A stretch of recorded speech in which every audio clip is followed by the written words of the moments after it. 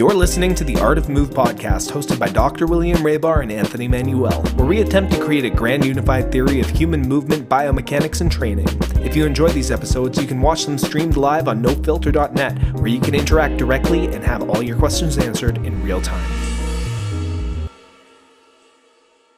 5, 4, 3, 2, 1. Ladies and gentlemen, welcome back to the Art of Move podcast with myself, Anthony Manuel, my good friend, Dr. William Raybar. We are also joined today by CEO and founder of Functional Patterns, Naudi Aguilar. We are still trying to find the grand unified theory of human movement, biomechanics, what it means to live in the human body and move properly in it, how to live a good, healthy, functional life.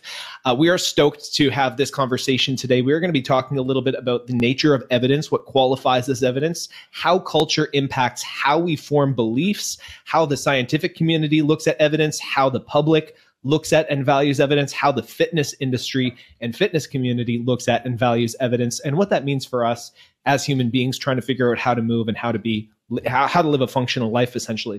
So Will has prepared a little bit of a sort of a visual demonstration to sort of lay a framework and lay a foundation for some of the things that we're going to be talking about today. If you guys are watching live, we have a live chat going in No Filter Network, where you can actually type stuff in the chat. If you have questions and stuff, we're going to hold off until the end. You can still, I'll still be fielding the chat and stuff. We'll still be looking at what's going on. And if there's some relevant points that come up in the chat, we'll address them as we go. But for the most part, we're going to stay focused on the conversation today. Will, do you want to share your screen and we can sort of segue into sort of the framework of where we're going, and maybe even giving people sort of a background of why you, what got you thinking about this stuff? Yeah, well, it's a huge topic, right? Like, what is science? You hear it thrown around all the time. Most people don't know how to separate the word science into different parts, like what the public is thinking, how academics use it, how the fitness world uses it. And this is really a way to separate everything, okay? So I'm going to try to be as thorough as possible, but I want to keep it under 10 minutes, okay? So I'm going to go with the slide here, and I made some points, but I kind of like to freestyle. That's just how I do things. Can you guys see this? Yep, we can see that. Well, okay, so it's a bit small for me, to be honest, but I'm not sure. Maybe I pushed the button in the middle. I hope it's going to be harder to see on a mobile device than a computer screen, but we'll be pretty explained. I'm going to go through it. Yeah. So the first part is, what is true knowledge? And that's really epistemology is kind of the nerdy word for it, right? What is true knowledge? And is the scientific method the only way to know things, right? So that begs the question, what is the scientific method? In its bare bones, it is theory. You theorize about something, and you have to draw that from a paradigm. You observe something, okay? There's a debate on which one goes first, but I'll put theory, observation second, experiment, and then repeat the experiment. We've laid a whole bunch of other variables on top of this, like statistical value and peer review on top of this, but this is the bare bones way to go about it. Theory, observation, experiment. Okay, so back up to the top, what is true knowledge? There's other ways to know things, okay? And that's logic. That's one way. That's huge. And I feel like that's very lost in today's world. Being actual logic, or having logic and going from point A to point B in a logical manner. Like, you can know something because your mom told you so. Or you can know and have a justified belief about it because you went through the steps to know that you knew something, okay? And really, that goes into induction, which is a philosophical term for basically how do you come upon your theories, okay? So I can go, I know the sun is going to come up tomorrow because it's come up tomorrow, or it has come up every day that I've been alive. So I know it's going to come up tomorrow. Can I prove it 100%? Probably not, but I can induce that is going to happen. Okay. So I feel like this is probably where functional patterns lays in the, and I can't say for certain, you're going to have to tell me, in how it conducts its methods to know what it knows. It's like, I've seen this happen over and over and over again. So this must be the case. Okay. And let's move on. Now, the consensus of the majority of the academically credentialed experts is known as the body of knowledge. I feel like that's where the experts are at. We have a consensus here on what the peer review science says, and this is the body of knowledge to draw upon, right? So that doesn't do well for people outside of the academic system. Okay, so you can't participate if you're not a credentialed expert. Or you must go to the body of knowledge and argue there. So practically whenever I get in a debate, a paper's thrown at you and it's just like, let's argue this. And as soon as you step into that world, you're only arguing the paper. Okay, you can't go outside of that. And that draws the paradigm into a box. Okay, so so in a practical sense, there's repeatable results. Again, I think FP falls into this. In the field, it's like I see something happening over and over and over again. This is a reality-based way to go upon things. This is, you're actually working with a human being and not just theorizing. I feel like right now, the scientific field is very theory heavy and only going into labs and being very, they only see what they can see in the lab and not in the field. So again, I think FP is in the field and seeing repeatable results, and there's nothing wrong with drawing conclusions about that. Now, the question is, how do you go upon the scientific process with that? So why the scientific method? Why the basic scientific method? You're trying to find a cause and effect relationship. You manipulate the independent variables. You have a independent, dependent variable, and to really know something is the cause of the effect, you have to manipulate that cause to change the effect. You basically manipulate the independent variable and find out if it caused an effect. Okay? And you can induce that was the cause, but you can't 100% prove it because it may have been something else. Okay? Like that might be a little bit confusing, but that's the best way I can sum it up. So, yeah, again, you go back to the theory and you have to draw from a paradigm. And this is huge right here because in a previous episode, we talked about Thomas Kuhn. He is the prominent scientific thinker, philosopher. And if you go outside the paradigm, which is the collection of theories and knowledge that scientists have in a field, then you're in trouble. You're proposing a new paradigm. So that's when you get into power dynamics and power struggle. And again, I feel like FP may be there because when you don't have the same theories and you're drawing upon a whole new theory, it really bothers the system that's currently there. The most powerful system is the collection of knowledge by academics at the current moment. That is what is almost agreed upon silently in society, that's what the body of knowledge is. So again, if you go outside that paradigm, you're proposing a new paradigm, and that's where you can get in trouble. Going back to a practical example, let's say knees over toes. Long and strong muscles go really well with the current paradigm. So there's no problem there. It fits in well. Even if he's not an academic, it fits in well with the current paradigm. It won't ruffle as many feathers as chamber sequences or fascial recoil or concepts that are outside of the paradigm that are being tested by scientists.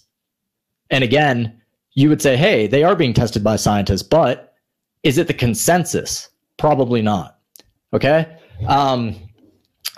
Back to observation, you draw observations from the natural world to draw a hypothesis in the first place. New tools available in the last 15 years, slow motion on your phone. This has changed the game. This is not the same as observing in a lab, and observing in the lab is not the same as observing in nature or open source. Okay. Again, those are tools, new technology that has changed the game. Experiment. you must have the proper methods to draw the conclusions that you're drawing. And I feel like this is a problem that I see all over the place, because when I go into the methods section, that's usually the first place I go to when I'm looking for at a paper. It's like, could you really draw the conclusions conclusively from the methods you used in this paper? That's usually the question I ask. And repetition is huge in this. You have to repeat your experiments. I don't see that being done on a large scale, and that has a lot to do with funding, and a lot of people just don't want to repeat research.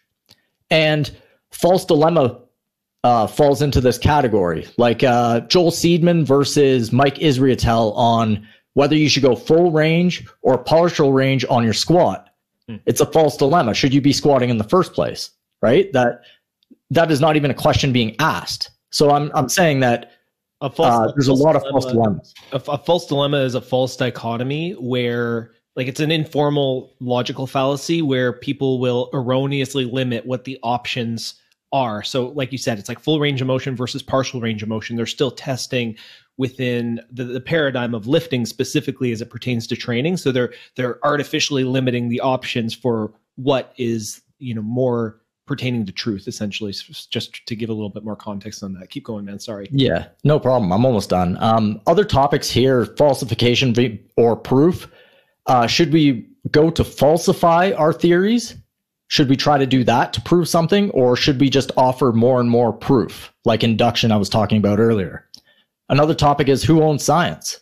Can I do science outside of academia? Like, if I put together a scientific method, a very good study using what I'm showing here, can I present it to the public without going through the institutions? Because right now, if it's done outside an academic institution, it usually has to be verified through the institutions to be put into the body of knowledge. So you have to wait to get validated, and that happens to it just takes a long time, basically, and you have peer review, right? So if you're coming outside of the paradigm, no one's going to peer review you in the first place. And you're just going to be put, if you do get your study published, it's going to be put in a journal that's of lesser value. Okay, so that's basically the summary on the scientific method itself. Is there any questions there, or no? I'll do like a sort of a recap of kind of what I understood after you're done. Sure. Okay. So this one we could be more interactive with this one, because it's just going to go through what the public, the academics, and the fitness world, how they look at science. And this is more on the cultural end of things. The last one was more on the scientific end of things. Mm-hmm. So the public, I feel like the public looks for what will solve their problem in general. And they go to the expert first, if there is one. If I have a plumbing issue, I'm going to go to a plumber, right? So, and in general, the public has a background respect for science. So if they see credentials, they're like, oh, that's even better, right? But they do want to have their problem solved. So it may not be an expert that they go to, okay? An expert being a credentialed expert, okay? They want their problem solved. And if they see in their face that their problem will be solved, if they're convinced immediately, they'll probably go there.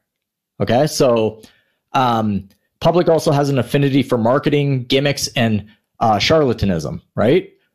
This is one of the points that, the science-based community says, hey, this is why you need to listen to the experts, because there's a lot of charlatans out there, and we need a standard that we can go to that makes sure that you're protected from people trying to take advantage of you. Okay. And peer review is that point there. And the public is obviously prone to fads. Like that's, you see that everywhere, right? Yoga and CrossFit and anything that's popular for the time, the public is prone to that. Any thoughts on that? Go ahead, Anthony. I'll follow. You want to keep that open there for a sec? Sure. Yeah. So, like I work in marketing, right? And so I kind of understand that the goal of most people when they're presenting their ideas to the public is to make it clear that they have a solution to a particular problem. Fundamentally, that's what marketing is fundamentally, is identifying a clear problem and then communicating that you have the solution to it. You try to emotionally connect to the people. You try to establish that you understand the pain that they're going through, and then you present a very clear solution. Fundamentally, that's what marketing is. Now, if you understand that principle and you know how to communicate that, even if you don't actually have a real coherent solution to someone's problem, but you convince them that you do, then then you can make a lot of sales, and you can convince a lot of people that your method is all that in a bag of potato chips. And what you can do is you can create a narrative about, people will buy into what it is that you're talking about, and they will believe the marketing more than they believe the results of what's happening. That happened with me in veganism. I remember I like went hook, line, and sinker into the whole vegan thing about how it was, environmentally destructive. I had like my books of peer-reviewed research saying that a plant-based diet was like, the healthiest, lowest risk for heart disease, could reverse diabetes, all this stuff. And so I went hook, line, and sinker, but I was not even paying attention to my own deteriorating health, right? And so I focused, I was so bought into the marketing narrative. I was so bought into this, this sort of idea that convinced me of truth that I ignored reality, right? And so a good marketer basically can make swaths of people ignore the reality of what's happening in front of them. And that is the danger of people who are very, very good at marketing and create strong narratives, is that they can like basically make it so that people ignore the fact that they are experiencing detrimental results from following through with what's going on. Like, people want to believe the law of attraction stuff so much. They want to believe that positive thinking can solve all their problems because it feels good to believe that. And so, people who will take advantage of the fact that it's like they're offering a simple solution to a complex problem, and they'll believe this so much. Meanwhile, their lives are like spiraling out of control, and they're not actually, they're broke, and they're wishful hippies, stoners that still have all these problems, who are just sitting there trying to like vibrate their way positively into changing their lives, because marketing is basically constantly trying to convince them that this is going to be a solution to their problems, and they want to believe it. And so there's narratives, there's entire narratives that form around, these groups of people that want to believe this stuff because they've been indoctrinated to a certain way of thinking. This is something that I've noticed, right? Like I try to pay attention to like buyer psychology a lot, and I try to understand my own psychology in terms of how much I've been duped by good marketing, which I have been a lot in my past, right? Like, I've been duped a lot by good marketing. So, I think that one thing that's really hard in this industry is trying to determine what works from what doesn't. Like, if I have an issue with my plumbing, like fixing an issue with plumbing is easy because, because those systems have existed for, thousands of years now. They've been around for a long time. So we build them from scratch. But the thing is, we can't build a human body or living organisms from scratch, like cell by cell. So it's more complicated to fix a body than it is to fix a leak in a house, or it is to fix some kind of a structural issue on the house, because you're also dealing with the fixed system. The body is dynamic, it moves. It's really complicated. And never mind that you have associative memories. Like, your brain is involved in all these different emotions. There's emotions that are involved, trauma, generational trauma. There's so many things that create complication in the body. And so what people don't think about as it relates to when they think about solving a problem, they think in terms of, hey, look, like my hip kind of hurts, and then I do this stretch, and then the pain goes away. Oh, problem solved. I'm good. If I have a plumbing issue, for the most part, if the plumber's pretty good, that plumber is going to solve the problem, and it's probably going to be fixed for at least, I'd guess, another 5, 10, 15 years, depending on how long that is. As it relates to these stretches, the benefits don't last that long, as you guys probably have seen, and I've been talking about for a while. It doesn't work for that long. So I think the problem is what does it mean to work? I think I talked about the last podcast with you guys that functionality is constantly like there's no functionality is not a fixed concept. It's ever changing. We're always refining and making things more efficient, right? Like I said before, an internal combustion engine works, but there are negative externalities that are associated with, dumping, carbon monoxide into the environment on such a repetitive basis. there are negative externalities that we need to account for. And so relative to that negative externality, we need to find other ways to not repeat that problem that internal combustion engines create. So from that vantage point, it's the electric motor, or like the electric motor that, an electric car might be a better alternative for that specific thing. Is an electric car perfect? No, because to manufacture an electric car, it requires a lot of energy consumption, and that ends up creating a whole heap of pollution. Is it a step in a better direction? I would say that it is, but we're always improving. Functionality is emergent; it's not fixed. And I think that, as it relates to what it means with training, like I don't necessarily think that people who do squats or deadlifts or people who use the traditional knowledge base are inherently completely wrong. It's just they're wrong for they're right under a narrow box, or in a small box, but reality is a much bigger box. And the variables that they account for they're limited. They only go so far. And I experienced that. I am a guy that likes to tinker. I like to mess around with things all the time as it relates to like techniques. And I went to different certifications way back when I first started as a trainer. I had an assortment of different trainers that I knew who had credentials, master's degrees, and things of that nature. And when I got so many ideas on training, I tried so many of them, and then I started realizing that some of them kind of worked while the other ones didn't work at all, or even if they did work, they worked for a very short period of time. And that's kind of what was I going to get? It's like to go back to my original point. It's hard to determine what actually works, like what actually works, and we always have to add the time dimension, because that's the one that has mattered more to me than anything. But it's like, it's one thing if I train clients, like let's say if you're a personal trainer and you're really good with sales, as you were talking about with marketing, Anthony, you're really good with sales, but your follow through sucks. You could still make a living for a while if you're in a corporate gym, continuing to sell people and make a great living. I saw trainers who did that. I was good at sales.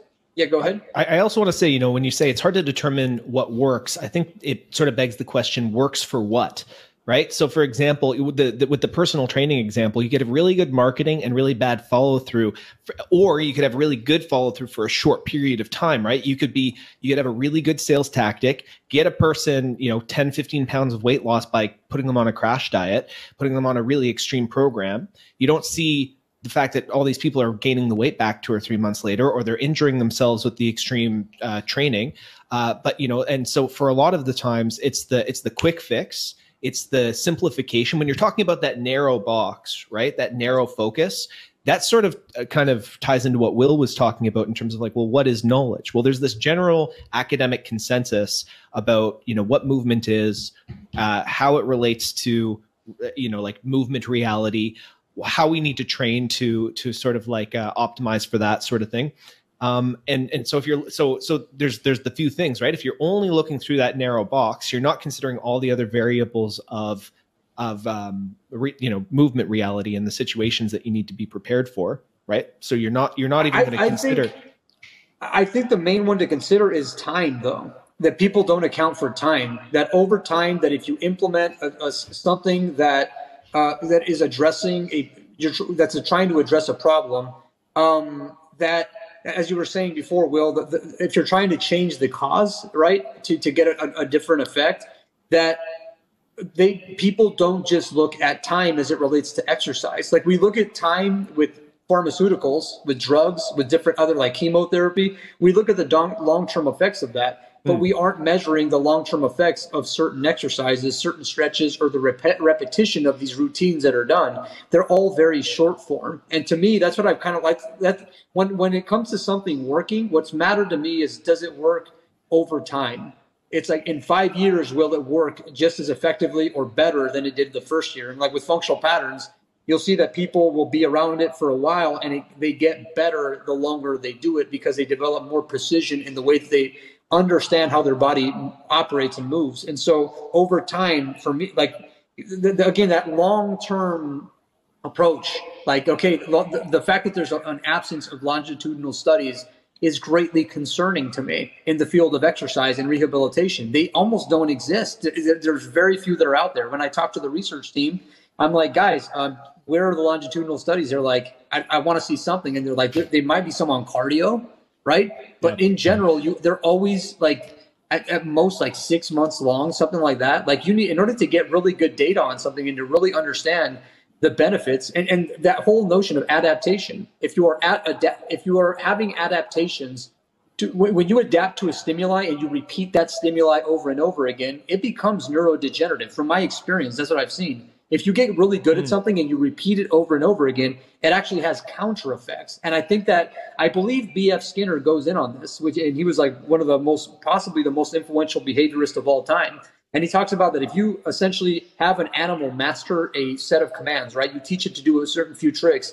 If you repeat those tricks over and over again, it damages the animal's brain. If I remember correctly, I might be misquoting that, but from my vantage point, it's never about, I never try mastering a skill, because I always focus on try and focus on always diversifying my skills. And then when I diversify it in ways that relate to the skill that I'm trying to diversify, that thing gets better. So can I just to reflect back, that point is really interesting to me, because I remember having a conversation recently about neuroplasticity, the idea that as you get older, your neuroplasticity decreases, you're less likely to be able to learn skills like languages and new skills in general. You become more closed off to other information. And someone pointed out, it's like, well, it's not necessarily that it's not an aging issue. It's not like just like physically you age and then you become less neuroplastic. It's that specifically people fall into these routines and these patterns, and they do the same things over and over and over again. And because they're in this neurological groove and they're they aren't learning new things, they're not being exposed to new environments. I think there was one study or something that even just taking a different route home, like if you go down a different street rather than going down the same street from work every day, you can actually maintain a higher level of neuroplasticity than if you take the same way home from work every day. And that's just, it's like, bro, the funny thing is that you mentioned that, as I do that all the time. Like even when people are with me, I drive like random routes. I feel it in my body. I feel it, and I'm like, this feels like it's fucking up my nervous system. I need to switch this path because this is not good. I need to alter this. So yeah, keep going. That's amazing. Well, yeah, and so I remember. I know we're not. I know you're not the biggest fan of Ido Portal, but one of the things that he said, I think, was that the more you specialize, the bigger of a price you pay for it. And he used the example of hyper adapting to not just like a physiological and like a physical adaptation, but the neurological adaptation side. It's like, that's why he was a movement generalist for the most part, was for the neurological adaptations that came from diversifying his movement practice as much as I actually want to interject on that whole idea of adaptation, because it's such an important topic. So often we hear of this term of like, forced adaptation or adaptation in general, but we never talk about maladaptation. So the whole thing is, you can have an assortment of different things that could have benefits for you in terms of the way that you challenge yourself. You can also do things that are the exact opposite of that. So for example, if you overload your body in a way that it can't handle, that is, and it's not handling it correctly, and you're not learning proper weight distribution, proper pressure, you are going to maladapt, and no matter how much you try varying that stimulus, it's going to be damaging to you. And that's one of the parts that with Ido Portal, that's why he's in pain. From what people have told me, students, I've had a lot of his students come my way over time, many of them, a great deal of them.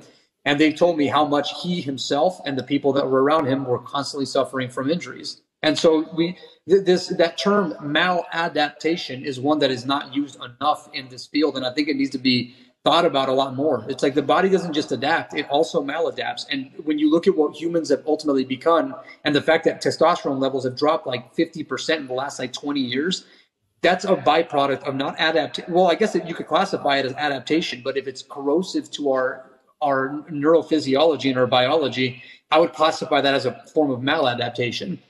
So I think that's something that needs to be discussed, right?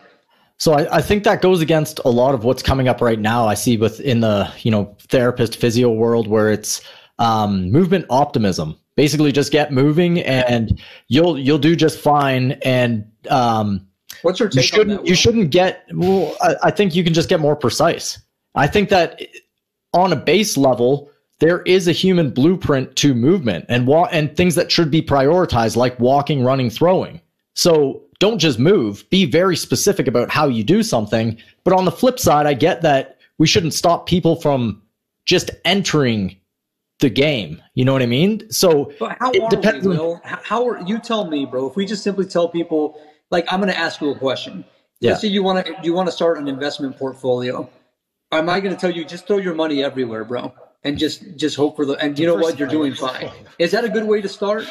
Yeah, no, it's not, right? And it would be the most general way to start possible. Is it a good way? No. And again, I agree that we should be very specific about how we do things. And I think we're talking about different populations there. If we're talking about a whole nation, maybe that's a good policy because it's just a lot of people are just on the couch watching TV.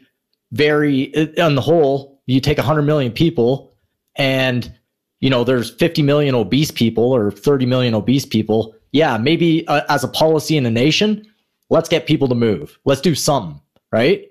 But as it regards, this is a really good conversation. I want to interject. Keep going. As it pertains to what's the best way to do things, and let's avoid these maladaptations in the first place and try to adapt to a blueprint of how the human is supposed to move. And I assert that there is a better way to move than others. Like lifting is different than moving, than putting your body through space. Okay, like traditional lifting. So let's figure out what the best way to do it is and go with that. Okay, yeah. So with that in mind, as it relates to the whole body fat thing, I just want to interject on this. If we look at health metrics and where we're going, let's think about how long fitness has been pretty mainstream on a general basis. It's been on TV, it's been all over the place, and what has been the MO the entire time? That that you should burn more calories than you consume, right? That you should go jump on a cardio machine and then eat less. How well has that been working as time has progressed? Have people gotten leaner and skinnier utilizing those approaches that we use in America? Because that's really where it's pushed the most. It's not pushed that much in Europe, and they don't have that many issues with weight loss. How about Japan? Like, if you go to Japan, are there many overweight people in Japan? I've been to Japan. You don't see very many overweight people there, but yet we don't see this narrative of, hey, calories in versus calories out. It's just in their culture to have more moderation overall. I don't think that this approach that everybody, first and foremost, I don't think people are having issues as it relates to body fat because they need to go into the gym. I think that people are having issues with body fat because they have a struggle with moderation and understanding what functional moderation is, and that's really what the problem. That's the problem that our society is facing altogether. We don't know moderation. So when they say, hey, just get people introduced, get people involved, I think it's more discouraging for them to take that approach, because if you come into the industry thinking, hey, look, I'm going to just work out and then I'm going to start dropping body fat by adopting this calories in versus calories out approach, and let's say you get a little bit of results, eventually that plateau comes. And when that plateau comes and you're like, wait, this is a lot harder than I was anticipating, that's where it becomes really, really difficult to figure out. Whereas if you operate from the framework that I present and just telling people, look, you need to learn to make peace with life and stop lying to yourself and just understand that you can make this a lot easier than what it is. You're just going to feel a little bit uncomfortable not being able to eat. You'll have to be a little bit irritable. And while you're doing that, you have to change your mechanics. So you change your impulsivities, and that will then make it easier for you to neurologically, neurophysiologically deal with these circumstances. People are dealing with emotional crises. That's what they're dealing with. They're not dealing. And so unless they sort out their emotional problems, most of the time it's not going to work. And I know, Anthony, for you, it did work out that you got involved. But as I see it, bro, you're an exception to the rule. You said that you were overweight at some point, right? Yeah, I weighed when I was 15, I weighed 287 pounds. I was very, very overweight. And I'm about 185 now, so about 100 pounds lighter than at my heaviest, right? You're a success story. But that said, when I look at your structure, it makes sense that you would end up being able to pull that off. But if you look at the structure of most people, and I know this whole thing of like spot reducing is a controversial take, but every time I see some super athletic, super shredded dudes, right? I see the muscle formations and the intra-abdominal pressure is very different on them than that of people who are overweight. When I look at their femoral formations, their tibial formations, their cranial formations, their cervical spine formations, when I look at all those formations, I'm like, they happen to be lean in all these places. I'm not saying spot reduction is a thing, but it's something to consider, right? It's something to consider. So ultimately with you, Anthony, you happen to what I classify as being an exception to the rule. Yeah, and that the majority of people, they didn't have your fundamentally the structural strength that you have in your body. And if they did, they possibly could take that approach of inclusion or whatever. But most people are not in that physical state to be able to adopt those measures and expect to get results. Yeah, I mean, genetically, like I come from a background of like European farmers, right? So they're like very hardy, sort of genetic stock in terms of that. And then when I was young, I was in sports. Even though I like started gaining weight when I was young, I was still playing soccer. I still did, some basic gymnastics stuff, and like I was still involved in sports for the most part until I got really fat. And then when I got fat, they just made me a football lineman and plow into people kind of thing. I think all three of us were destined to not be overweight, and it's because we have genetic advantages over other people. The question is, how do we create better genetics out of other people? Right. It's not through this all-inclusive approach. You guys see what I mean? I want to kind of rewind back to this idea of the fact that people have to deal with their emotional issues principally, right? Like it's their emotional relationship to food. This was something that I had to go through because food was an emotional cope for me. It still is in some cases when I'm super, super overwhelmed. I still have like negative coping patterns around food. It's like not to the degree that I did when I was overweight. But now, but the reality is the core thesis here is that people have emotional issues that they need to deal with in order to correct their problems. Now, what marketers do is they identify the emotional discomfort that people have, and they speak to and appeal to the emotional discomfort that people have and propose simple solutions. You talk a lot about the biological imperative, about how human beings are subject to the biological imperative, which is inherently lazy. Evolutionarily, we are sort of motivated to conserve energy, get the most amount of reward for the least amount of effort. That is a biological imperative inborn within us. I've noticed that in myself. If there's an easier way to do it, I will find a way to do it. I think most innovation, actually, for the most part, is inspired by lazy people who want to do things more efficiently and not have to do as much work themselves. I'm lazy, by the way. But yeah, keep going. Yeah, but anyway, what I'm saying is like there's emotional issues that people need to contend with, and that is kind of at the root of their problems. Marketers know how to capitalize and speak to these emotional problems, and they propose simple solutions that basically give people permission to outsource their thinking to non-nuanced and narrow focused versions of a solution. It's like, do you have back pain? It's because your back's not strong enough. Do these deadlifts to strengthen your back and stabilize your hips, right? Oh, cool. Easy, simple solution. No problem. I'll do that. It's not like you might have a fascial adhesion that is outsourcing the amount of pressure that you have when you step to a part of your body that shouldn't be handling the load. And so you need to do myofascial release and then do appropriate retensioning and optimize your mechanics for efficient and fluid transfer of energy. Like you start saying that stuff, people are like, bro, can't I just like stretch for 10 minutes and do some deadlifts? Can't I, can't I just do that? Right. So, we have this issue of like, it's hard to convince people to think for themselves. It's hard to convince people to, put the extra work into thinking about the broader scope of things, the broader the range of variables that we need to consider. And then when we're talking about like, how long does something work? Well, how long does something work for what? For pain relief, yes, for advanced function, for an increased number on your barbell back squat. Like what are you improving for? Like what, like how, yes. Like, yeah. Okay. I was very, very good at adding weight to people's barbell lifts, and I could do it for years at a time. But like, what are the consequences of that, right? Like I could keep people relatively injury free while increasing their strength. And I thought I was doing a really good thing when I was a personal trainer by doing that. I had all the mobility exercises. I was helping people get stronger, right? But even then, what's the context of the strength that I'm improving for people?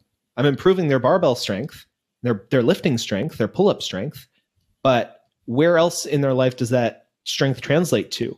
What other things are they compensating for in other behaviors in their life. And this is all the stuff that, only in the last couple of years, as we've been doing this podcast, these are the types of questions that I had to start asking myself.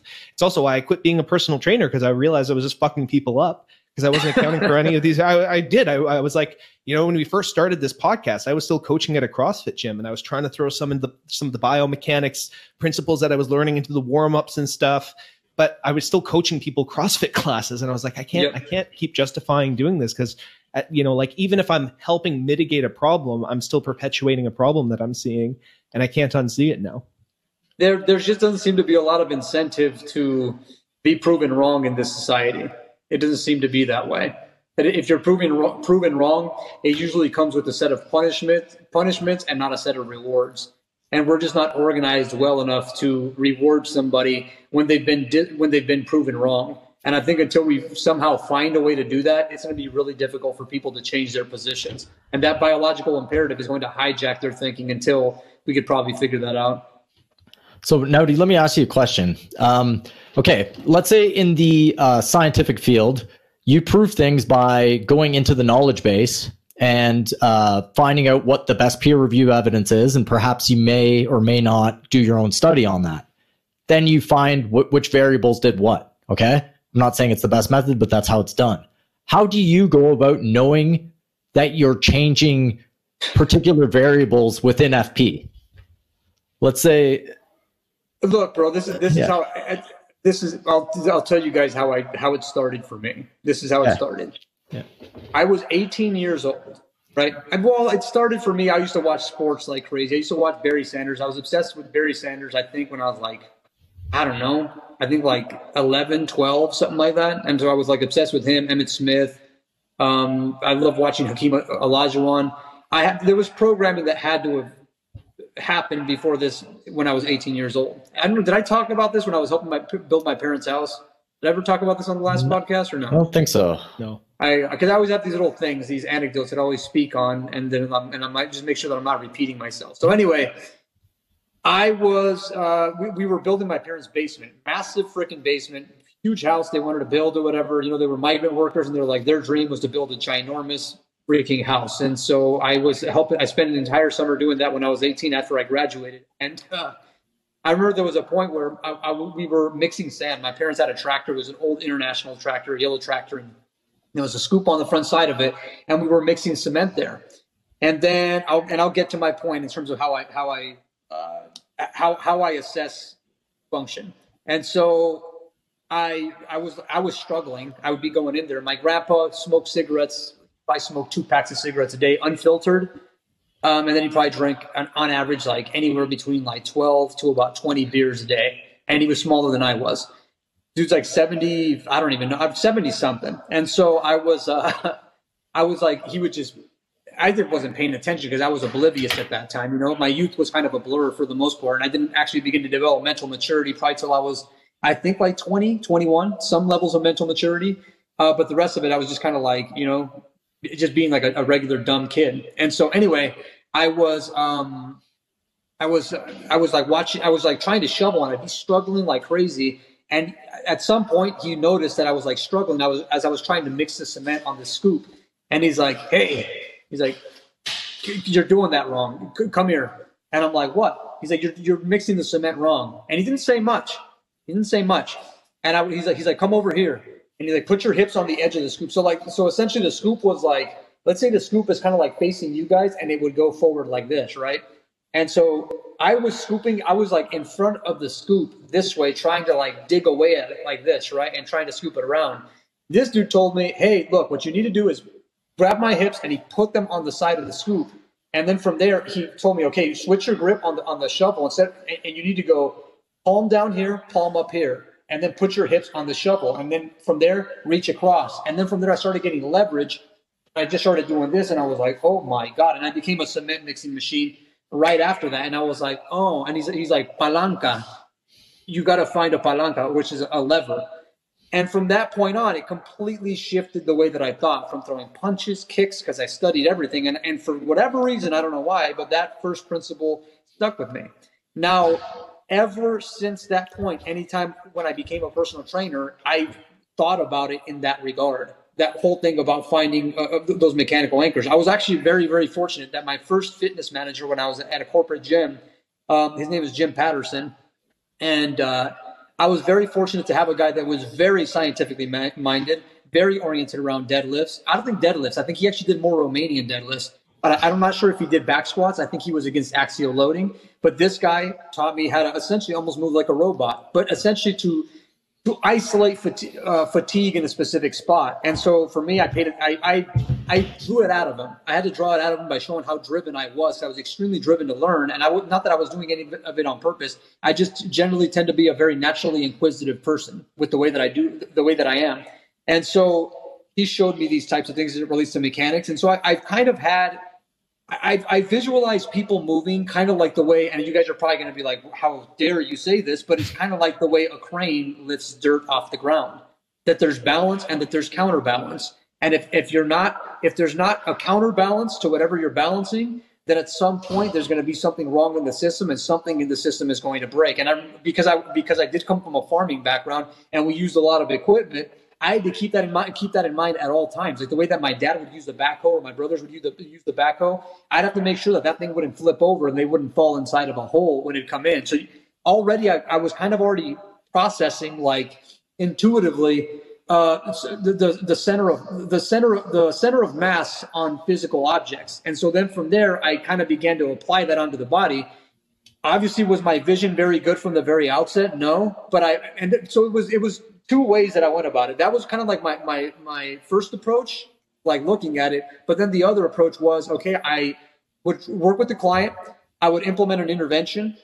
And then after I would implement an intervention, because most of my clients would be in pain, and that's what I became known for, I would be like, okay, did this said intervention reduce the pain?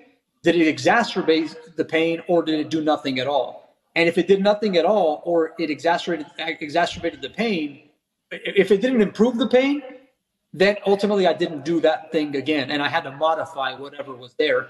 You do that 50,000 times, 100,000 times, it's probably around 100,000 times out of all the sessions. Because when I was training clients, I mean, I'd be up like at 5:30, I mean, sometimes 4:30 in the morning, and then I'd be done like at 8 p.m.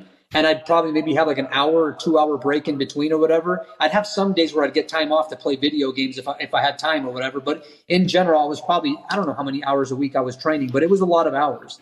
And so you repeat that process over and over and over again. And eventually you're going to get not necessarily to a source code, but I believe that chamber sequences, really what it is just more precisely executed movement.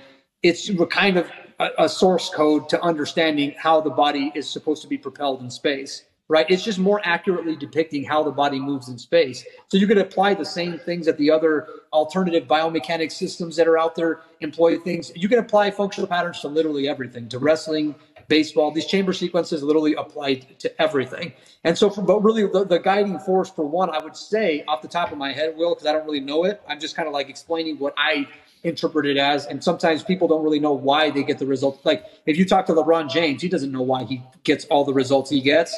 Most of that's intuitive. So this is based upon what I can understand and how I can recognize it. I think it's that I had kind of like first and foremost, a background in watching athletics from a very young age. I always wanted to be a pro athlete. That was a driver. And then I also had a farming background, and I had, and that farming background kind of like taught me leverage principles. And then after that, it was me working with clientele working with clientele and constantly making tweaks to get them out of pain that got me to be at a better place. Like the times that I've had to run like HBS courses or master courses, I used to run master courses that were about 8 weeks long.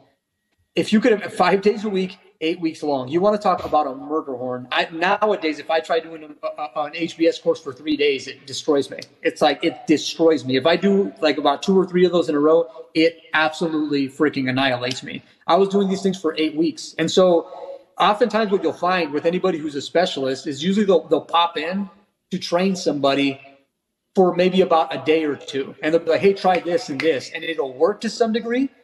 But then they leave right when the person adapts to the stimuli. And then when the person adapts to the stimuli, that person or that specialist won't have any techniques that follow that. So when I ran these master courses, fortunately I had a lot of techniques to show people. So there was always something to work on.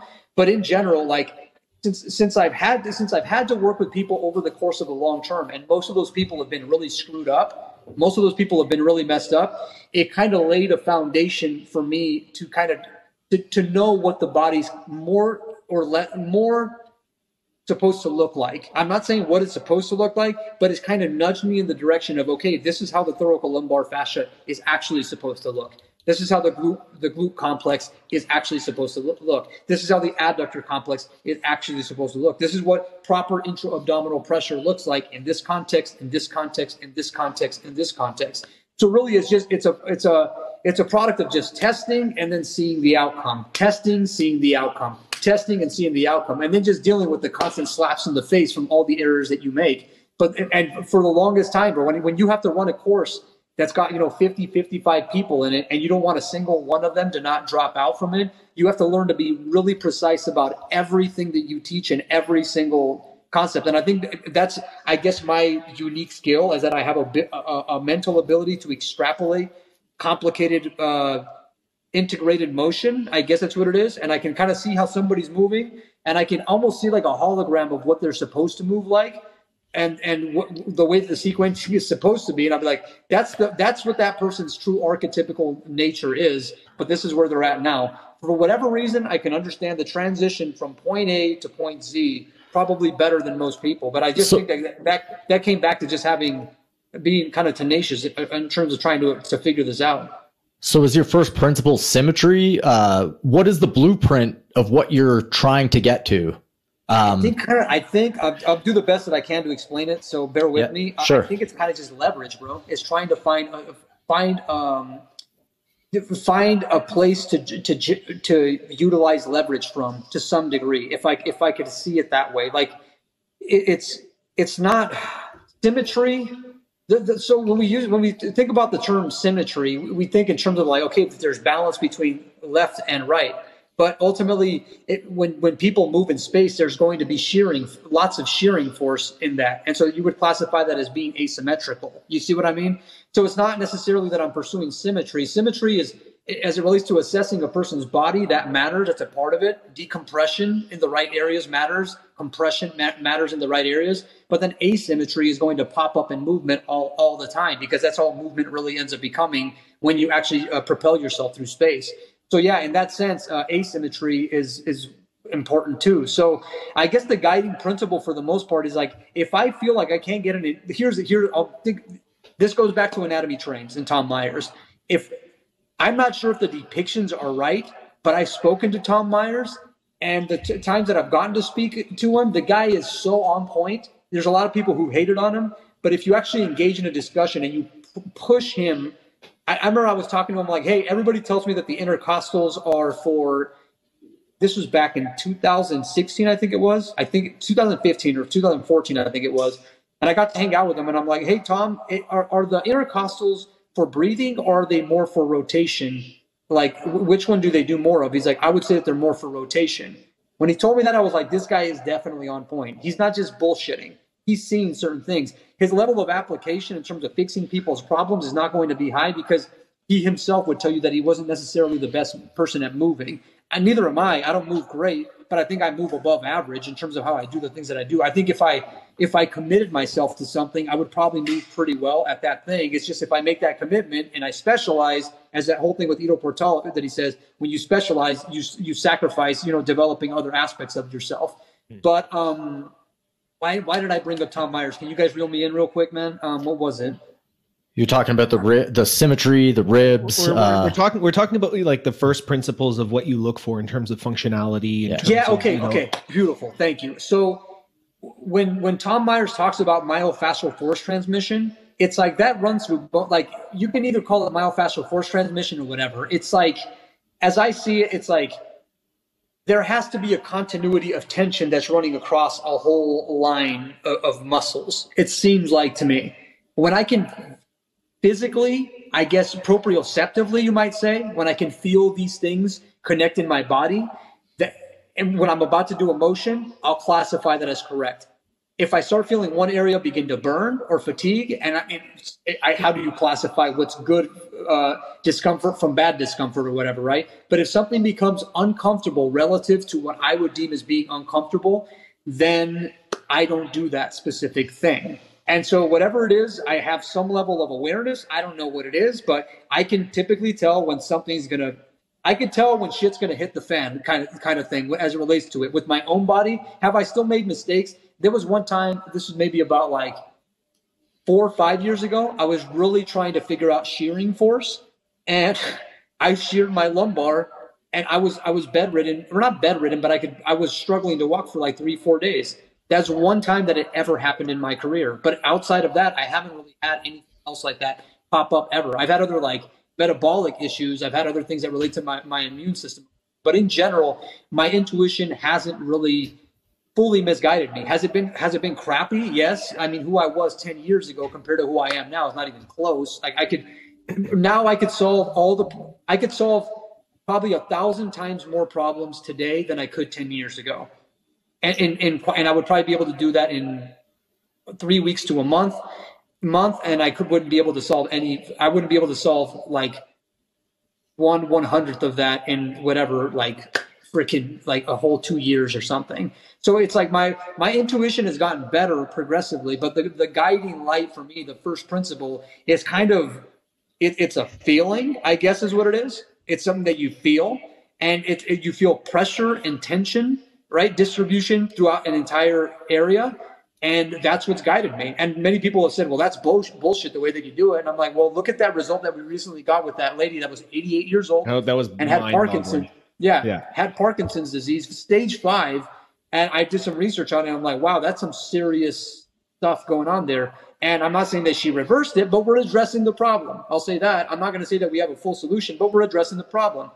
And today, before we put up this podcast, there was this, I don't know, like 7-8-year-old kid or whatever who was struggling with athletics. And there he is and it's not because of functional patterns. I think maybe we switched on a certain few things to help him. But I'll say that I think FP helped him. And it also translated to even that kid changing his gait cycle, So clearly I think people have an issue with intuition, but Einstein intuited a lot of things. So did Newton. I think every singular revolutionary scientist had an intuition about how the world worked. They didn't even trust their eyes.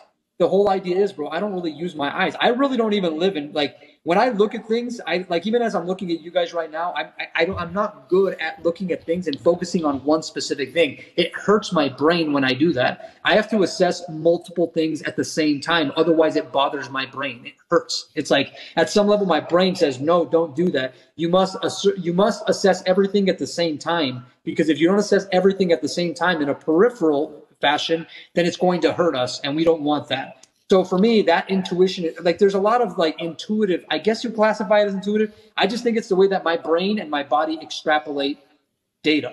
That's what it is, as it relates to like dealing with physical struggles, as it relates to looking at people's body language and interpreting, okay, is that person angry with me? Are they happy with me? How can I solve their problem? What is it that I can say that triggers this person to want to be more receptive to me? And in many regards, I mean, I'm really good at making people angry and pissing them off. I know how to push their buttons, as you guys have seen, right? So it's like I have I don't know, something within my body enables me to probably have a different awareness than probably most people. I think there's other people that have it, but for me, that's kind of been my guiding light. The first principle isn't necessarily clear, right? Yeah, so but when I look at, I'm going to try.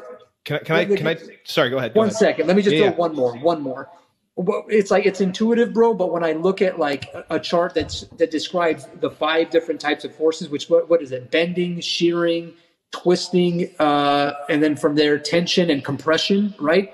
That when I look at those things, I'm like, yes, all those things make sense to me, right? So I look at it like, I feel it intuitively. Well, when I see it with my eyes, I'm like, yes, all of that makes sense. You got what I mean? Mm-hmm. Well, so I'm gonna summarize as best as I can to try and help create like a simplified framework for what I just heard, right? So from a young age, you experienced something that made you aware of creating leverage and more efficiency in motion through that experience of churning the concrete, right? And you're like, there was this felt experience of increased efficiency where it's like, okay, if I don't have enough leverage, then it's going to be really inefficient, and it's going to hurt. It's going to cause unnecessary shit. And less output too. Less output. That was the biggest thing. You get less output when you're inefficient. But yeah, keep going.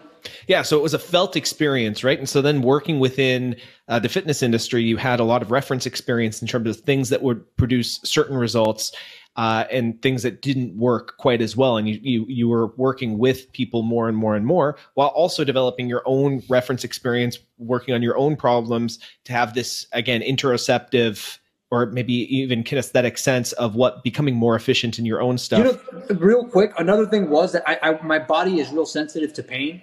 And so if I feel a little niggle, it's like debilitating to me. Like my body says, I don't need to go to a tear in order for my body to stop. So for my body just more like, no, we're not dealing with that shit. And it makes me stop. Like if I feel the wrong type of movement, my body it doesn't paralyze me, but it says, bro, we're going to go sit down. We're not doing shit. So that's, I guess that's because I talked about training other people, but it also, a lot of this is me training myself too. Right. But yeah. And that's kind of what I'm getting at. As you're starting to solve your own problems, you're learning more about, like neuromyofascia and like the anatomy trains thing. You're starting to put together sort of like this model in your head in terms of how these forces are transferred, how these levers and this leverage is sort of produced within the human body. You can sort of visualize and intuit how all of these things are supposed to connect. And so when you look at another person, now you have an intuitive sense of, okay, this is how your baseline framework is supposed to interconnect. This is what your current archetype is doing, and this is where you're bleeding energy. This is what's going on. If everything was tied together, if everything was efficient, if everything is based on your own feelings of efficiency, based on your other results and the other frameworks that you're looking at, you have like a present view of what the person is doing and how they're moving, and you have an intuitive understanding of if they fix their problems, this is how they would move. If they were efficient, if they had leverage based on their current, physical frame, like if their frame was fixed, if everything was interconnected, this is how they would move. So you have a visual, point A, point B, intuitively based on your own experiences of creating leverage and efficiency in your own training. And I think also I compare people's movements to somebody like a Barry Sanders or a Michael Jordan or a LeBron. You get what I mean? I'm just kind of like, what? That was the most mind-boggling thing to me when my first training session, when I had my first client and I had him doing like some Swiss ball squats to bicep curls. Like when you put the Swiss ball on the wall and you drop down and you do squats and then you come up and do bicep curls. And I was like, whoa, what the hell is this guy missing? Because he wasn't athletic at all, bro. This guy was like he was like some kind of an agent. That's what he was. But this dude was just messed up. First client I ever had, and I was like, wow. This is insane. I couldn't believe it. I was like, what's missing in between him and me? Because I mean, I'm not that I'm a freak athlete or anything like that, but I'm decently athletic. I got my genome tested, and I'm like, what would they classify as? Like, I have the explosive genes or whatever.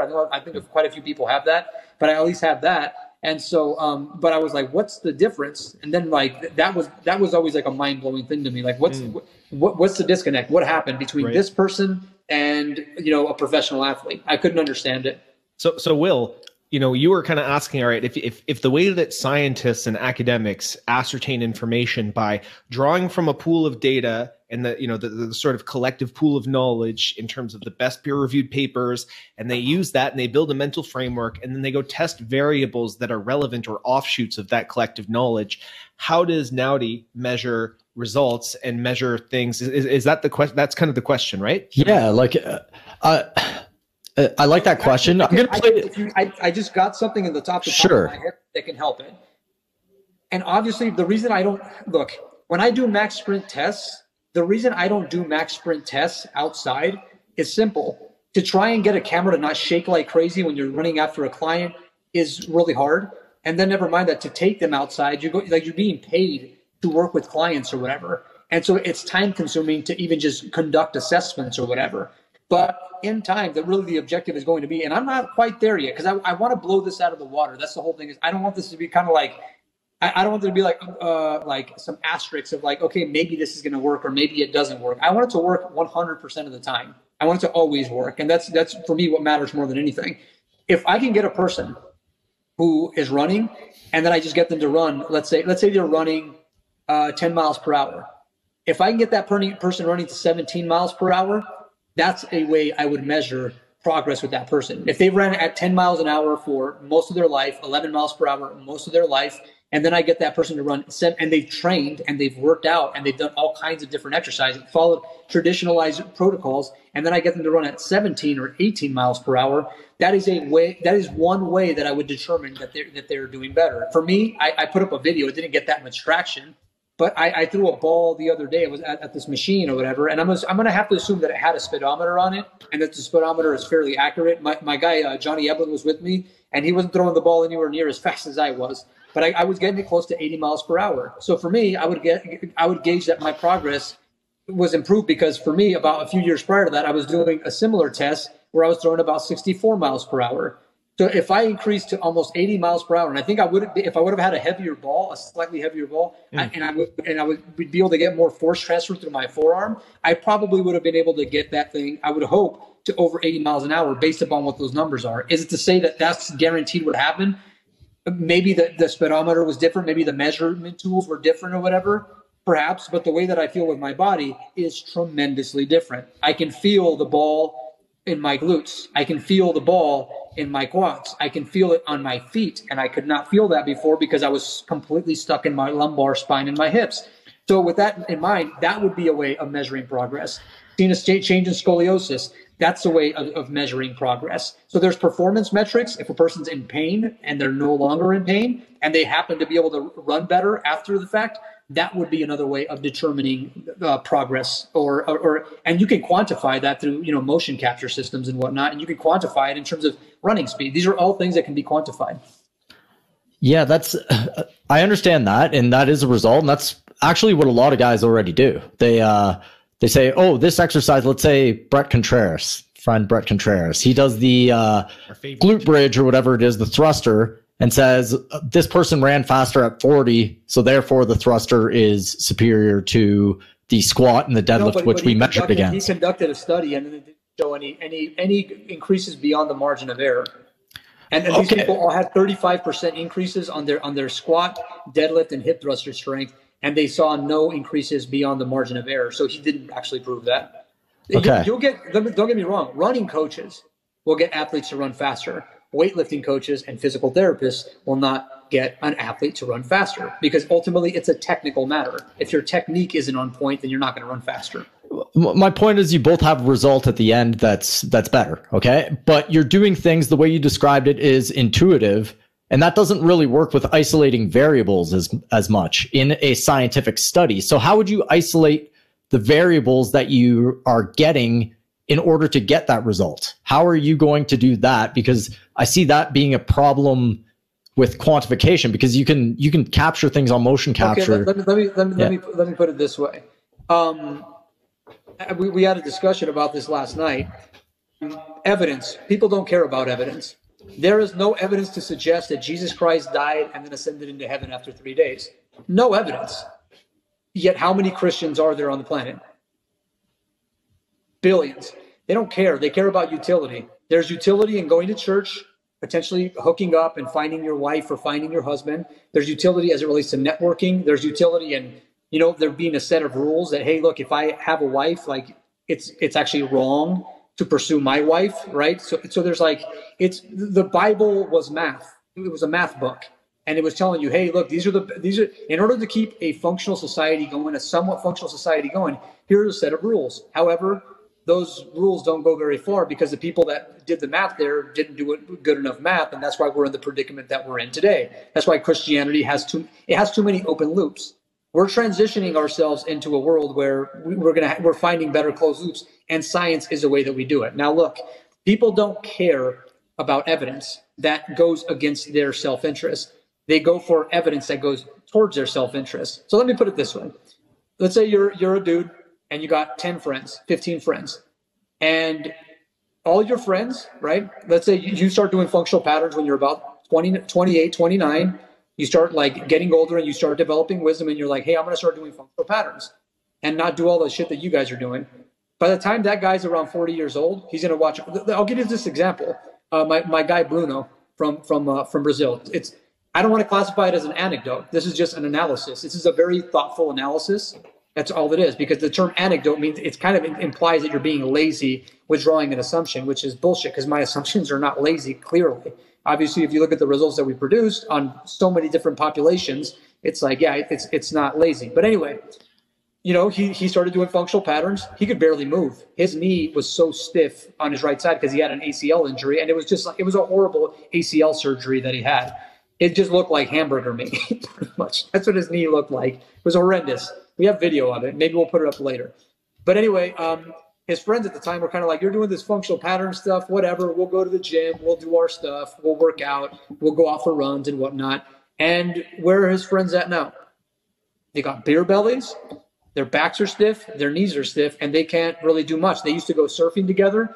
Well, Bruno's over there doing whips. He's contemplating doing aerials on surfing. I used to watch him surf, and it was an abysmal mess, and I didn't want to completely dump on him because he looked so terrible on the surfboard when I first moved out to Hawaii. But now he's starting to do whips. He's starting to do aerials. He's able to run, and he's, you know, getting closer to sporting a six-pack. The only reason the six-pack isn't there is because we still have to reorient the way that his lower abdominal wall is positioned, so that way the muscle fibers in the lower abdomen can contract, but that's going to come along for the ride. So essentially what's happening is all the people that are around him are seeing him look progressively better as he ages, while all the people that didn't listen to him are aging in not such a good way. And they drink, they like to party, they still like to do stupid shit, while Bruno keeps anti-aging. So it just comes down to this. At some stage, the results are going to become so obvious that you're going to literally see one group of people that's doing functional patterns, that's clearly regenerating, that has life in their body, that's like they're running fast, maybe dunking basketballs. Like, let me put it this way, Will. If I could dunk a basketball, is anybody going to argue with me anymore? If I could do that? Probably not, but I mean, that's not the most scientific way to do it. Okay. But, and this is, you know, this is, I got to get into this a little bit more. There needs to be more context. So look, science is a tool to convince people. Most of the time, it's to convince people of something, that a certain narrative is more important. If you are studying snails, part of your job as a snail scientist is to do what? If you want to be successful in getting like funding, what do you have to do? Study snails. to convince people that what you're trying to find out is relevant or important in some aspect, right? I think. So essentially, whoever is the best salesman, like Andrew Huberman is telling people, hey, just get out in the morning, get about 10 minutes of sunlight or 15 minutes of sunlight in your eyes, and then go out in the evening and do the same thing, and it's going to help your sleep. And I'm like, yeah, until your body adapts to that. And then when you still have the same psychological conditions from making the poor decisions that you've had in your life, and your mechanics were never addressed, we'll see if that, you know, sun gazing in the morning and in the evening actually works for you. Clearly doesn't. And I've had so many students that did that stuff that it didn't work for. But to go back to this whole premise, if I am pushing 40 years old and I could never dunk a basketball, and then let's say I'm in my mid-40s and then I start dunking basketballs, ultimately what it's going to communicate to everybody else is that I'm doing something that nobody else has ever done before. And it's going to be very difficult to argue against that position. I mean, you could say, hey, there's no science to back this up. But people are, how would I put it? People are, what's the word that I'm impressionable, right? That would make quite the lasting impression, right? That if I could maybe get that woman with Parkinson's disease who's 88 years old to not just be able to walk better the way that she already, to actually just walk and get out of the wheelchair. Yeah. One, right? Forget but what if I could get that lady to start jogging a mile or 2 miles? Who's going to win that one in the end? It's like, do you drive in cars or do you drive in scientific study mobiles? Which one do you drive in? Like, I want to slow down. I want to slow down and just kind of bring it back to something, right? Because we're talking about, you know, what do people care about? People don't care about evidence. The whole premise of this episode was kind of like, what is the nature of evidence, right? So you're talking about, yes, you know, Bruno is like aging backwards. You're talking about, you know, making plans to dunk basketballs into your 40s, which is something no one has really done before in terms of, like, you know, continuing to progress in athleticism as you age. It's mind-boggling stuff, right? When you use the word anecdote, the definition of an anecdote is an account regarded as unreliable or as hearsay, right? And that's what the definition is in terms of like a dictionary definition. When people talk about anecdotal evidence, right? So, and just I'm going to play this out a little bit. I'm going to get some framework and kind of tie some things together here from what we've been talking about, right? So, anecdotal evidence in that sense is something like saying, well, Bruno's friends are all getting pot bellies and he's getting more ripped and more jacked, and like you can see the reverse trend. That's anecdotal evidence because there's no because it's not tied to a scientific institution. They're not measuring for certain variables. There are confounding factors that you can say. You couldn't say it's like, oh well, it's only FP. You could be like, oh well, maybe maybe Bruno just has different genetic. I'm not saying that at all, but that's the logic, right? But then, Anthony, I have to step in and just say I would get that if I was only talking about Bruno, but when it's thousands of other people, right? This is why. What is the nature of evidence, right? You have replicable results that are happening over and over and over again, right? And so I think one of the challenges, one of the criticisms that people could kind of come to with FP is like, well, what results are you measuring? What replicable results are you measuring? What variables are you accounting for? Because this is the academic approach. And we'll throw some stuff in here, interrupt me at any point with. No, I think you're on the right train with this. That's kind of where I was going too. Yeah, keep going. Yeah. The way that scientists and the way that the academic community think about things is they isolate variables to reduce for potential confounding factors where they could create a more precise cause and effect relationship with things, right? Now, what's interesting about FP is FP gets a fuck ton of results, right? You go on the Instagram page, you're seeing all these people who have a variety of dysfunctions, correcting their dysfunctions, running better, throwing better, people who have stage 5 Parkinson's, stepping out of a wheelchair and walking on their own. These are all very tangible, visible evidence of results. They're all really, really good things. Now, evidence. Just it's evidence in general. Now, what the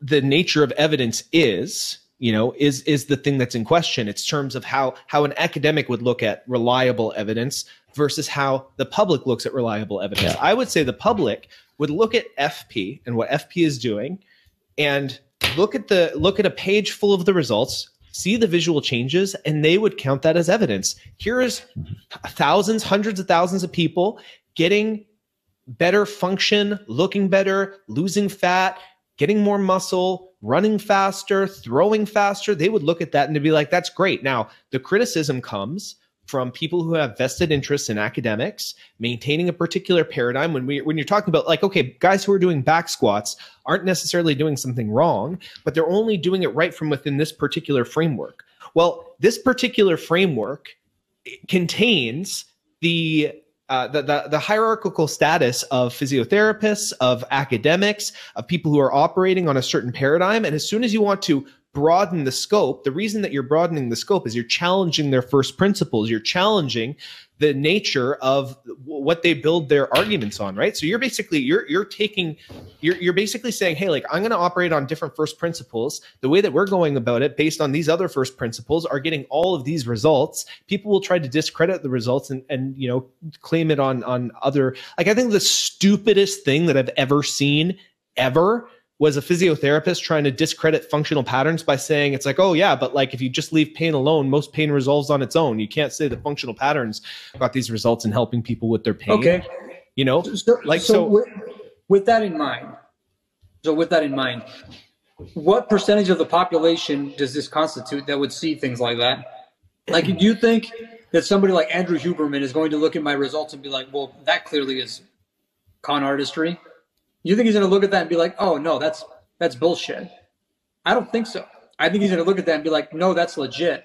What I don't like is the fact that Naudi carries an intolerant attitude towards everybody else in the industry because he feels that they aren't making a contribution. That's the constant theme. Goda was the one that got highlighted on that Liver King expose, right? They got highlighted on that. Why didn't I get highlighted? Because the dude for more dates from more plates or whatever his name is, Derek, he understands that perspective is not going to age well because they all respect what I'm doing. All of them do, virtually all of them. Even those physios are like, it's not that we don't like functional patterns or we don't think that it works. And I've talked to so many physios, they're like, clearly it works. Clearly it works. We just don't like the fact that you're intolerant because you say that stretching doesn't really actually solve anything. And I'm like, it doesn't. It doesn't solve for anything the way that you guys do it. It's not applicable. It doesn't respect the said principle. And the said principle is essentially, it is sprouted from relativity. And so for me, the said principle eliminates absolutes. And what you're saying is that stretching is absolutely going to fix people, and you guys treat it as such all across the board. Might it help somebody at a certain stage in training? Perhaps at the beginning stages, maybe in a transition it might, but overall it's not going to solve anything. People have no issues with functional patterns and the ways that we get our results at all.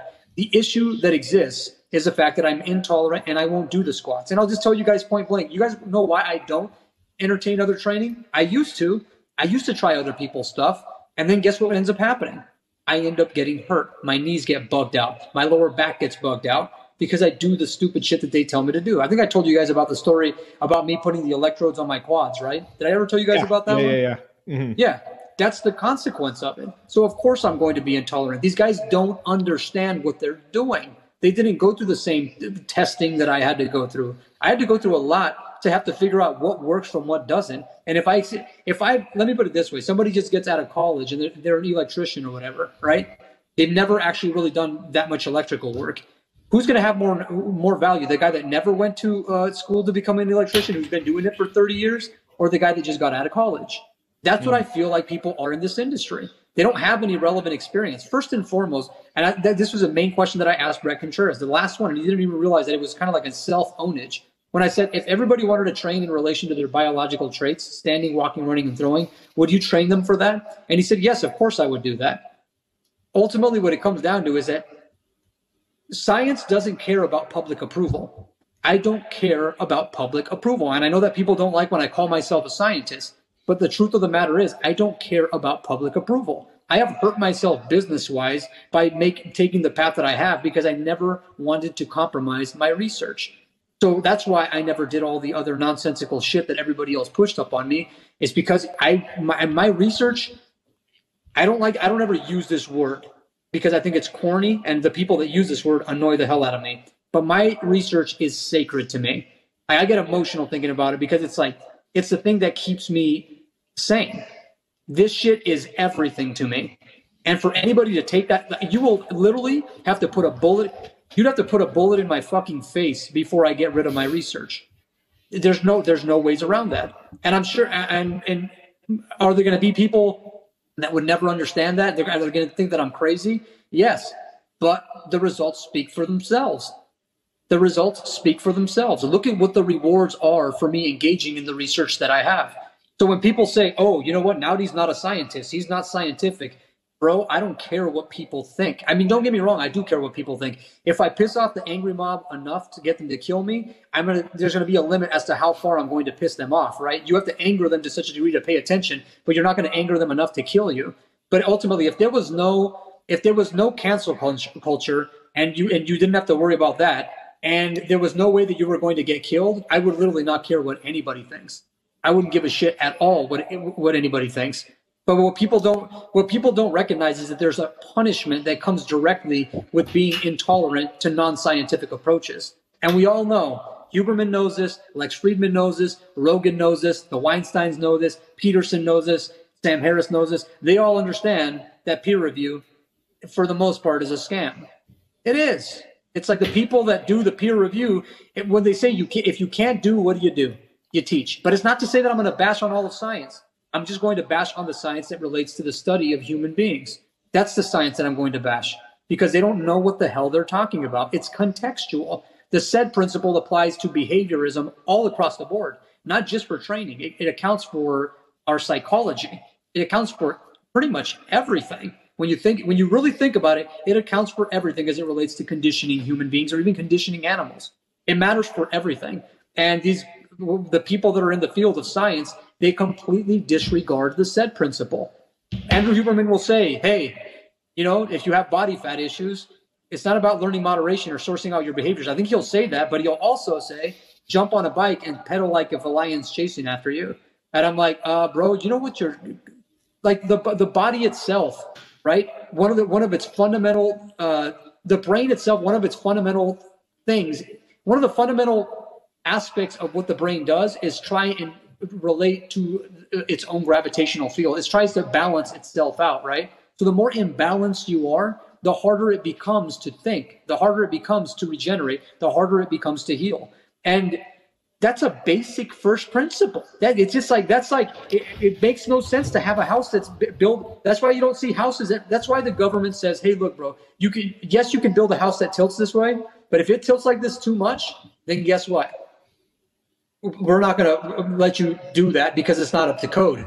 It makes more sense for you to respect physics. That's what makes more sense. And so, for me, when I think about what the scientific community thinks, I don't care what they think.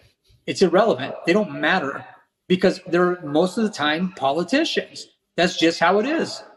They're politicians. And so when it's all said and done, I'm not the type of individual who's going to be like, oh man, like I want approval from the scientific community. I don't care whether Huberman ever gives me a plug or whether Rogan ever gives me a plug. What I care about is having to deal with the consequences that come from them conditioning people to think the way that they do. When David Goggins conditions people to think the way that they do, to just push to be like, hey, look, I'm going to inject myself with a bunch of Novocaine and then run until I smash my knees to oblivion. And then now I have to reform my tibia. There's some like that makes it difficult for Will. Does that make it a bit of a difficulty for you to solve problems when people come in with that kind of psychology? You tell me, bro. Absolutely. And how about this? If somebody's just coming into the game, they want to know about functional patterns, and you obviously know that there's an issue of charlatanism, and you're naming a few off the bat, right? How do I know other than results? I wouldn't call them charlatans, bro. I let me put it this way: it's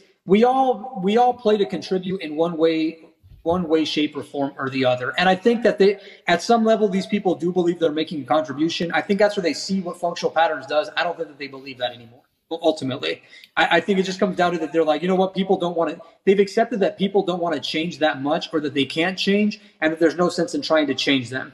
So they're just people that I think have kind of given up on people. As brutal as I am with people, bro, as hard as I push on them, and as much of a stern person as I appear to be, I have hope that people are going to be able to figure this out. And if I didn't, I wouldn't keep trying to figure this out. I don't give up easily, bro. That's just not my whole thing. But sorry, I interrupted you, I think. Will, what were you saying? No, I was saying there is an issue with charlatanism in therapy. Yes. That exists, right? So other than results, how would somebody know that FP is the real deal? Let's say compared to Human Garage or something like that, where it's like twist this way and you're get into fetal position and your nervous system will be changed. Now, I don't really buy that. You know what I mean? So I'm like, that seems a little, that claim is ridiculous, right? But he seems very persuasive when he says it, and he can show results. So as somebody independent, how do I know? Acute short-term results, right? Which yes. Which we're talking about people caring about evidence. If a person sees an acute short-term result. Does he have anybody with Parkinson's disease changing in the way that we show it? Or somebody with cerebral palsy? There's your answer, right? I'm just saying that people do come in and see that and say, hey, that guy's getting results. That guy's getting results. That guy's claiming results. And that's your answer, I guess, right? That results. This is the thing, Will. Like,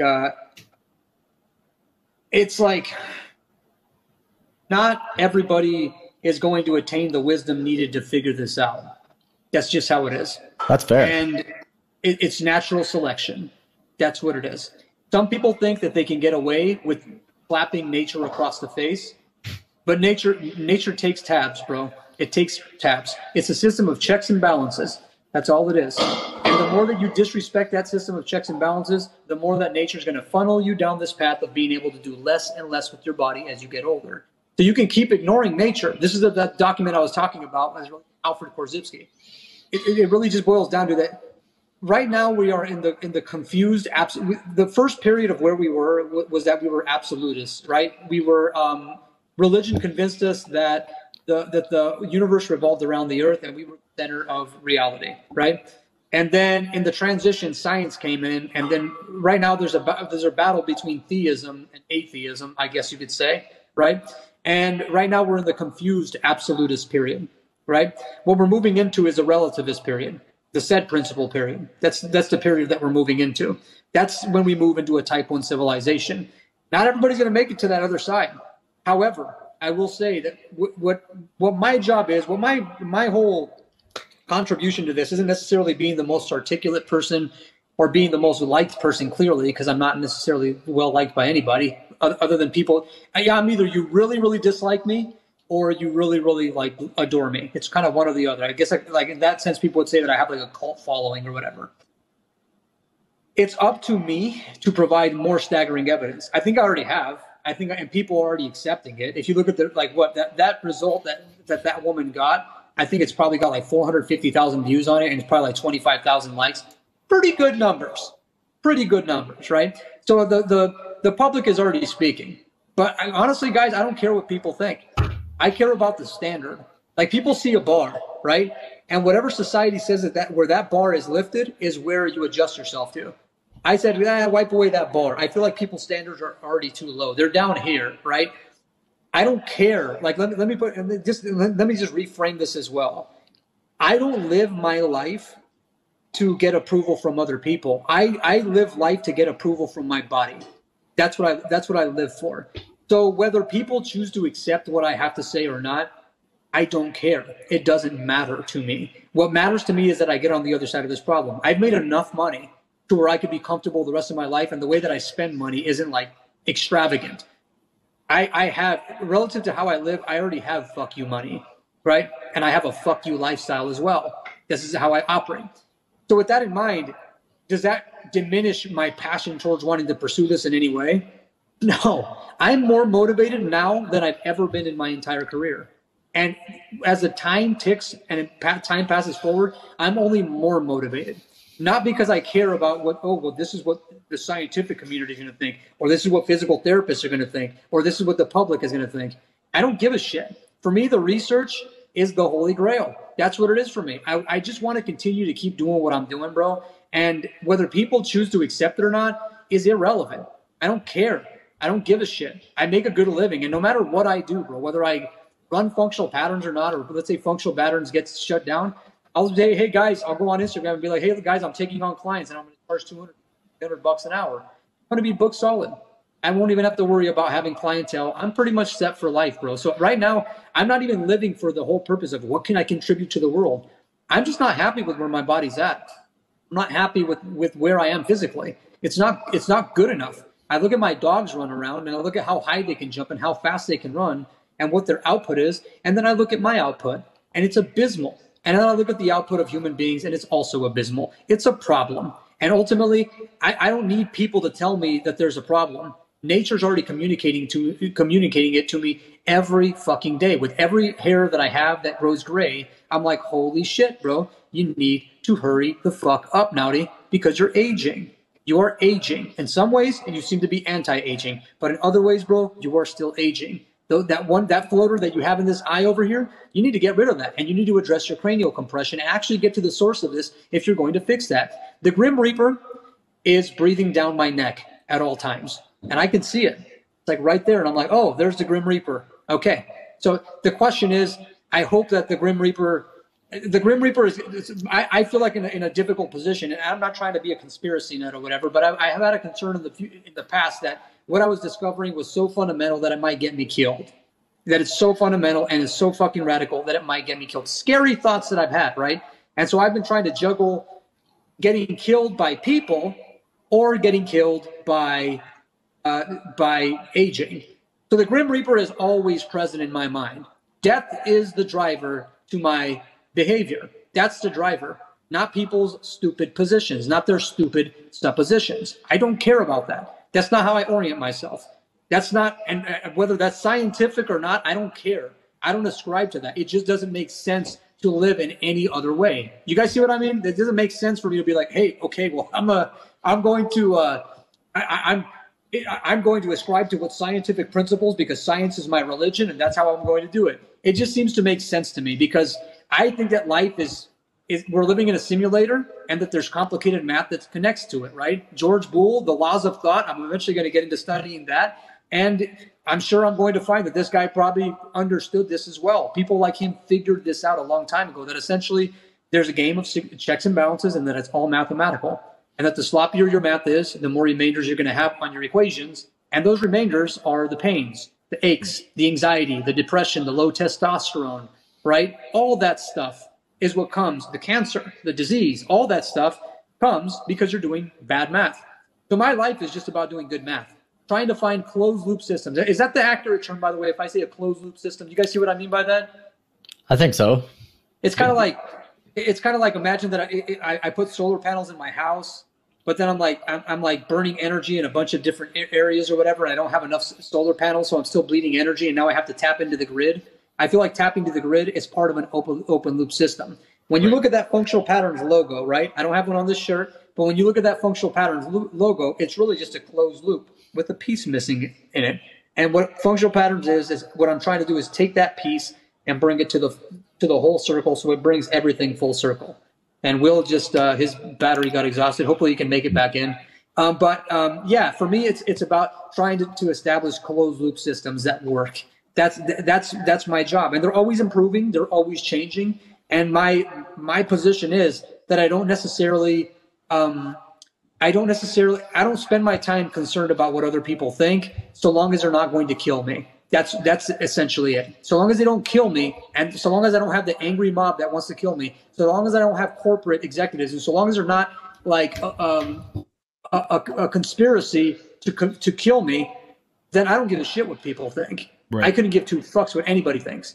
So that's kind of my take on the whole perspective of, well, how do you expect science to pick up what you're going to do? It's like, it's going to be a force of nature. The thing is, it's going to be hard. Eventually, it's going to get so ridiculous to people to say, you're saying that functional patterns doesn't work? Bro, all you do is just put up like tutorials of these stretches or whatever. Well, all these guys do is just post these things that appear to be impossible to do. And I'm going to ask you this, Will. Could most physical therapy protocols do what we do at functional patterns in terms of changing people's gait cycles? Max, I don't think most physiotherapy protocols are for changing gait cycles. I think it's looking at a problem, putting it into a part, and that's a philosophical framework, is that the body is made of parts. So fix the part, give an exercise for the part, and that's pretty much it, right? So that's fine. I think there's physical therapists and chiros that go beyond that. But the standard is fix the part, give an exercise for the part. And you see this on social media. It's like 3 exercises that'll get your mid traps if you have mid trap pain. And then it's like, wise teas, the basics, right? So that's all over the place. So guys, hold on. I have to wrap up this a little bit, and I want to throw some bones to some of the people who are in the chats who have been asking some questions. Naudi, when we were talking about the idea of like how you determine how a person can improve, you have this sort of vision of the archetype of how they could move, and you contrast that against what you're seeing in front of you, right? You see them move, you kind of see what it would look like. Do you have a vision yourself of like the ideal human archetype and how they would run? Like, do you have a model of gait that you consider optimal in your head? Are there characteristic traits that you look for where it's like, this is exactly what I want to see? It's hard to say, but if you could blend something like a Bo Jackson, Barry Sanders, and Usain Bolt together, you'd have a pretty good gait cycle for the most part. I would have to. Yeah, no kidding. Yeah, well, yes. Can we take some like tangible behaviors that you see in them that you wouldn't see in your average Joe or Jane, that you could kind of like, like just a few like tangible ideas? All right, I'll drop you guys. I'll drop the audience a note. Just throw them a bone here. Okay. The chat's been going off. Point when people hit the ground, when most people, especially Europeans, I myself included, when they hit the ground, the ribs flare out, right? But they never recoil back in. That's the main one. When you look at people from Africa, when you look at people who are, I guess, from African ancestry, the ones that do it right, it's like, how do I put it? When they talk about like bracing your core, I think this is where Stuart McGill and people like that get it from. So it's nothing really that new. It's just, it's like the spine is still moving. What I would say is that, like, let's just get into this. I'll just say this. That the spine does move as it relates when you're running, clearly, and I've been teaching this for a ridiculously long time. And even people, when they used to say, you teach a standing neutral position, and you tell people to walk with a stiff spine the whole time, I'm like, no, I don't. if the spine has to move, but it has to move in very small increments. That's what I'll say, that it needs to move in small increments, and the whole spine needs to move in small increments, not a section that moves in small increments and then the other one. Let me put it this way. If the spine doesn't have if it's not moving incrementally in small, if it's not moving in small increments through the entire way, what you're going to get is excessive motion to compensate for that. So essentially you get excessive motion, let's say in the thoracic spine, and then a loss of motion in the lumbar spine. That's typically how it works. And so really with most people, what they don't realize is like what they're dealing with is constant longitudinal compression, a smashing of their spine, and their pressure, the pressure goes out laterally, but the pressure goes out laterally, but it never comes back inwardly, right? So it's like, so people's pelvic floors, they're like this, they're overly expanded, right? Their rib cage in certain areas overly expanded, and in other areas overly compressed. And in some parts of the pelvis, it's also going to be overly compressed. If I could say that there's one common trait out of all I would just say like African-based movers, I guess you would say, right? Is that they all operate with a mostly, I almost don't want to say it's like mostly a neutral spine, mostly, but it moves when it moves, but it moves in a segmental fashion on every freaking vertebra when they move, but it's not a massive motion most of the time. But that said, that's for me, I think that's optimal. And you're supposed to figure out if you're going to wrestle from that foundation. But if you look at like Russian wrestlers, their spines, it's like you could still get the spine to incrementally move in bigger ranges of motion. But then if the spine moves too big incrementally in every single vertebra, you're going to end up with really short legs. There's a probability that that's going to happen. You guys kind of see what I'm getting at with that? Mm-hmm. And I'm not saying this is it. I'm just simply telling you how I process the information or whatever. So like if the legs are really long, the probability is the spine is going to move less. If the legs are really, really short, the spine is going to move more. My legs, I got little nubs. I got 2 nubs for legs that I hate looking at every single day. And because of that is why if I would commit myself to wrestling, I would probably be a pretty good wrestler. Or if I fought, I would probably be a decent fighter. And it's because martial arts caters to people who can whip their spines really freaking well. But it still has, if you get LeBron James to go into MMA and he committed to that, even right now at the age that he's at, within 5 years, he would probably be a world champion. I would have very few doubts about that. So when it's all said and done, I believe that the blueprint starts in Africa and it ends in Africa. Like that's the blueprint for a human body. And there's certain archetypical molds that they have. I think that what has happened in Europe because of grain consumption, because of famines, because of disease, because of trauma, we've kind of become a little bit of a distortion. And I include myself into that. Like my nose is a distortion. My mouth is a distortion. My eyes are a distortion. I'm a distortion. And so if I'm going to be honest about it, there's a characteristic to the formation of African torsos that makes more sense than anything else that I've seen. That would be one thing. I don't know if that helps at all. I don't even know if any of that was good. I do the best that I can, but I'm not good at explaining stuff unless I'm like teaching people chamber sequences. When I teach, there's a reason that I have a cult following. There's a reason for that. Because when I bring somebody into an HBS course and they see how I explain things, they're like, holy shit, this all makes so much sense. It's easier to explain the physics of it when you're in the laboratory with people and you're doing it step by step. It's really hard to do that when the people, you guys are educated, clearly, obviously. But it's easier to do that when you can explain things in context. But to try and explain it in a general context, try and explain general tendency in context is really fucking hard. I don't know if that even makes sense or not. Yeah, it does. It sounds like, a lot of the times you're looking at individual patterns of like behavior and trying to codify that into general terms is fairly difficult to do, and I get that. Right. So, thanks for answering for some of those questions. Will, in terms of, I know we went in a lot of different directions in this conversation. Were there any like those are really, I love it. It's great. Like yeah. Any core theses that you kind of wanted to boomerang back to and sort of kind of put like a bow on top of just before we wrap this up here? Ooh, core thesis. Not really. I like where this conversation went. I kind of like the freestyle approach, and we got into what science. We have to do more of these. We have to do this more. Like I think we still have to do a few more of these, maybe to get more ideas out. You get what I mean? 100%. 100%. No, I like that. We'll come back and do a third episode on this, and I still have half the presentation to go, so we could pivot off that and just go with that. I'm game. Definitely. I'm game, man. I had a great time. This is like really good discussion. Yeah, super fun. So guys, if you're watching on YouTube and you want to, ask us some specific questions, leave a comment. If you're listening on Spotify, iTunes, leaving us a review really helps. It helps the algorithm and what have you. You can follow me at Anthony.Manuel, Manuele on Instagram. Follow Will at The Art of Move. You can follow Naudi at Naudi Aguilar, and also follow the Functional Patterns page at Functional Patterns. Thank you so much for listening to the Art of Move podcast.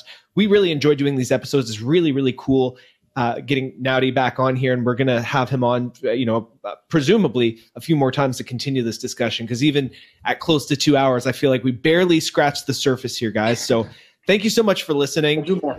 And, we'll catch you on the next episode of The Art of Move. Have a good one, guys. Take care, guys.